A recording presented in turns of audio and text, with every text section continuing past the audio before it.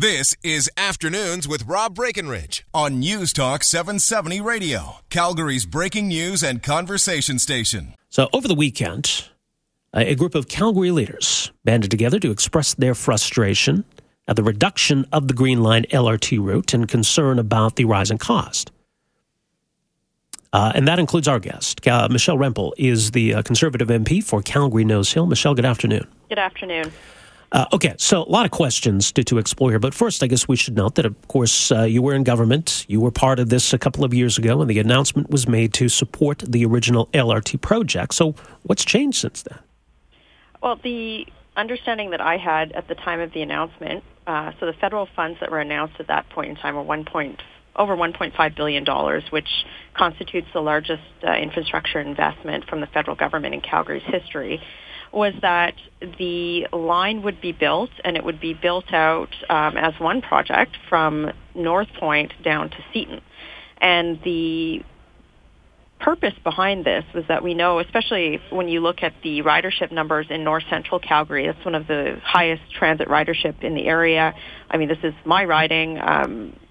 People need higher access to public transportation. The LRT was a real future-focused investment because there's continued development on the north end of the city. Similar problem in the southeast of Calgary.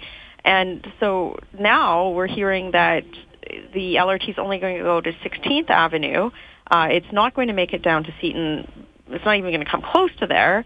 And I guess the real kicker for me is that the price tag is not half. The price tag has actually increased. So, look, I know I've been accused of thinking that math is hard in the past, but this math doesn't quite add up.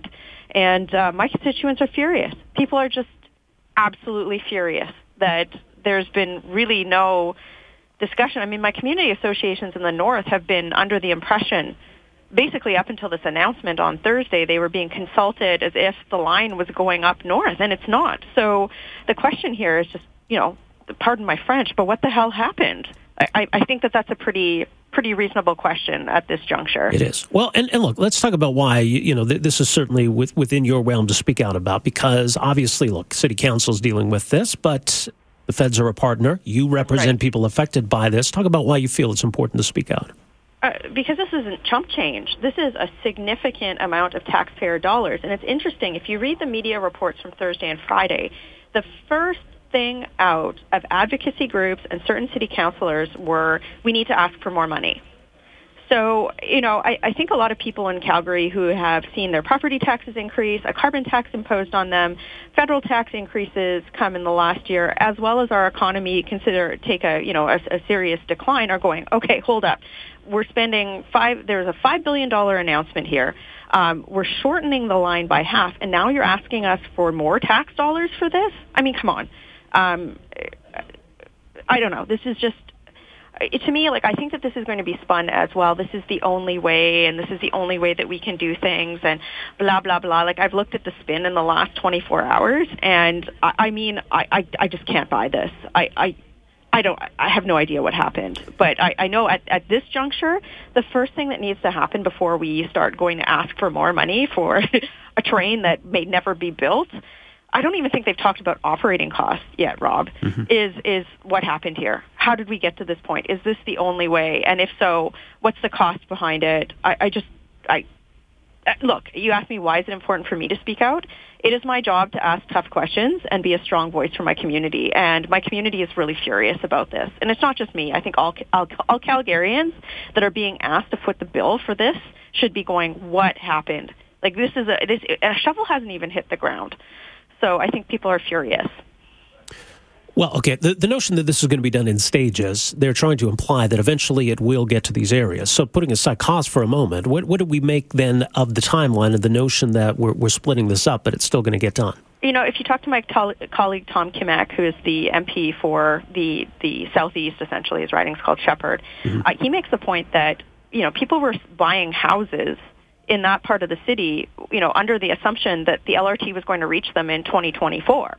Now we don't even have a timeline for that component under this proposed plan. There's no timeline. So people are saying, well, it's going to be phased out. That is spin. that is spin in the highest order, because there is no, let me be perfectly clear. What's on the table here? There is no firm plan to build those parts of the line out. So the Green Line has really been, if this plan is accepted, I know that council is deliberating it right now, the Green Line is no longer the Green Line. It's a gutted Green Line. And there is no plan to build it out to those far ends of the community. Not that I've seen. And I think people should also be asking, how did we get half the project and the cost actually increase? I was talking to one city councilor, and they're saying, okay, well, where are we at with operating costs? So, usually you see, cost balloon. There's some contingency that you build in and whatnot. After a project started, we haven't even put a shovel in the ground yet. I don't know. This just is. I'm so disappointed, because this was a project that I advocated for years. The community was so involved in this, and just to sort of have this unilateral decision where it's kind of like, oh, there's no other way that we can do this, and it's just too bad, and nobody's going to riot. You know what? People should be absolutely pissed off about this. This is, I can't even. And so, for me, this is exactly what my job is, and I'm sure I'm not going to make some people on city council happy by taking a strong stance on this. But, I had one city councilor, I read his quote in the newspaper, and it was, "This is a fabulous start." This is not a fabulous start. Come on. You've got half the line.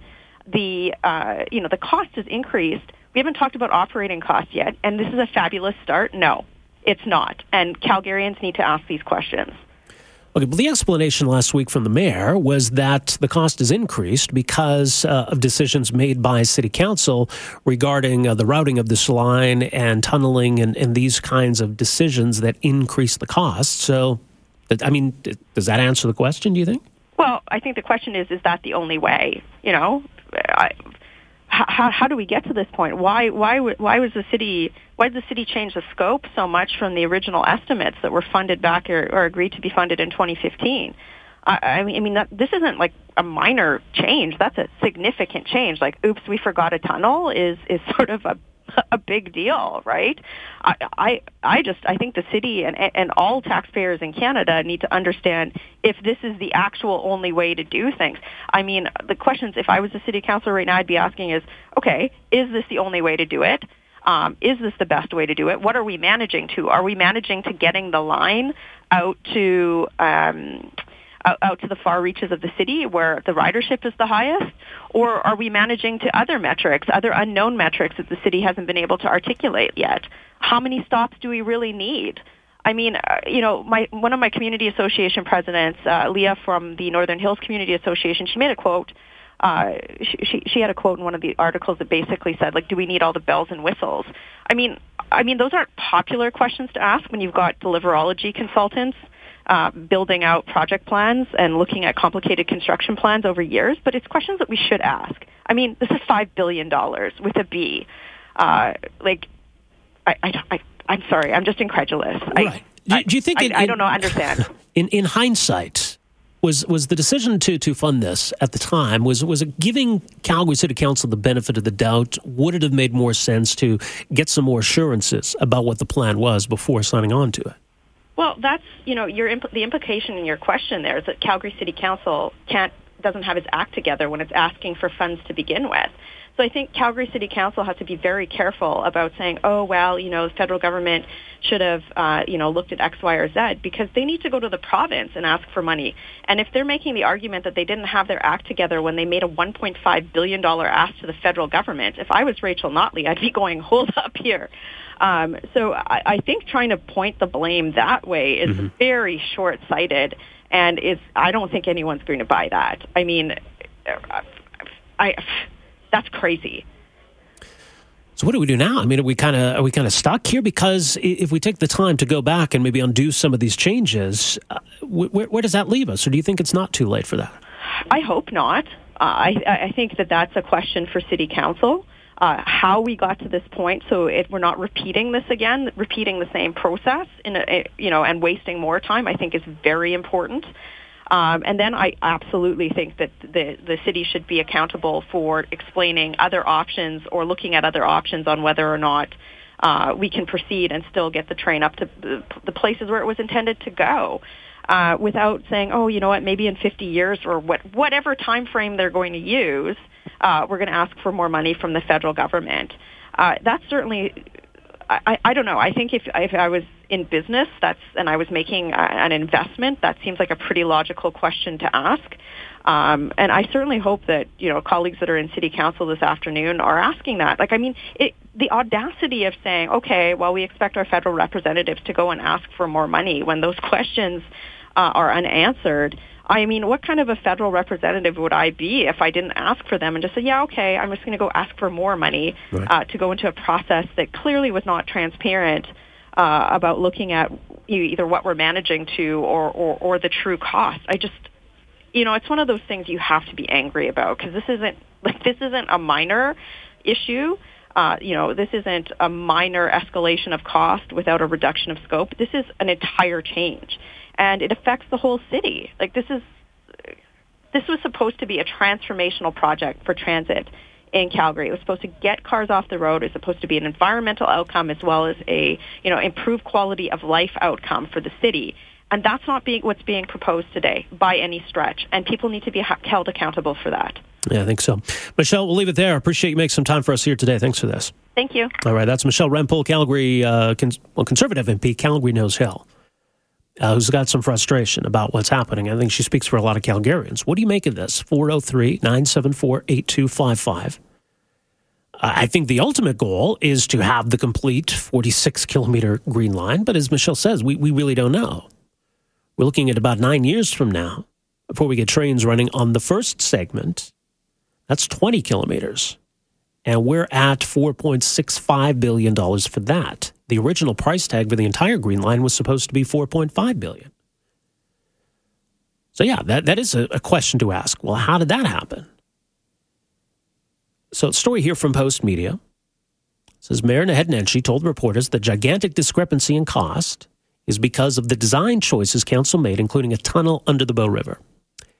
He says, quote, I think what a lot of people didn't understand is that the whole project is not only so expensive, it's so big that it's many, many, many years of construction. Is that a satisfactory explanation to you? How much of this has to do as well with steering the Green Line in the direction of Victoria Park and tying that in with potentially a new arena there or potentially even a 2026 Winter Olympic bid? All right, 403-974-8255. Back with more right after this. Welcome back.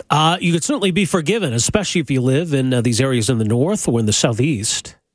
You were told that the Green Line's going to run to your community. Will that ever happen? And for everybody else, too, to say, well, if that ever happens, what are we talking about in terms of a total cost? So we were told initially this entire line, right from the top of the city right to the bottom, would be $4.5 billion. We're doing about half of that, and already the price tag's higher than that. Let's go to the phones. Your thoughts. Darwin, good afternoon. Hi. I think city councilors and the city engineers are the most clueless, incompetent batch ever. The first rule of trains is do not make them climb elevations. The maintenance cost on the trains going under the Bow is going to be 10 times normal. And the trains themselves should go over top to decrease that elevation, so that going under the Bow just makes it a steeper hill and more money, unbelievable amounts more money. Mm-hmm. I reference to Stony Trail. Who builds a $250 million overpass at Stony Trail in 114th and then sticks lights on it? The purpose of an overpass is to flow traffic. The same thing, Glenmore, the new exchange. That thing's going to have 12 lights on it. They do not have a clue on how to engineer and design anything, and this is a perfect example of gross expense and incompetence. Yeah, well said, Darwin. Appreciate the phone call. It's certainly frustrating. Let's see what Yale has to say. Yale, go ahead. Hi there. Yeah. We had commercial property in Ramsey right on 11th Street. Okay. And also in Inglewood. Mm-hmm. With two motorcycles. We still have a motorcycle dealership and a restaurant, and we just sold one property on 11th Street. And we're at many of the planning meetings, and I was amazed with all their planning, this thing being around for so long, how little prepared they were.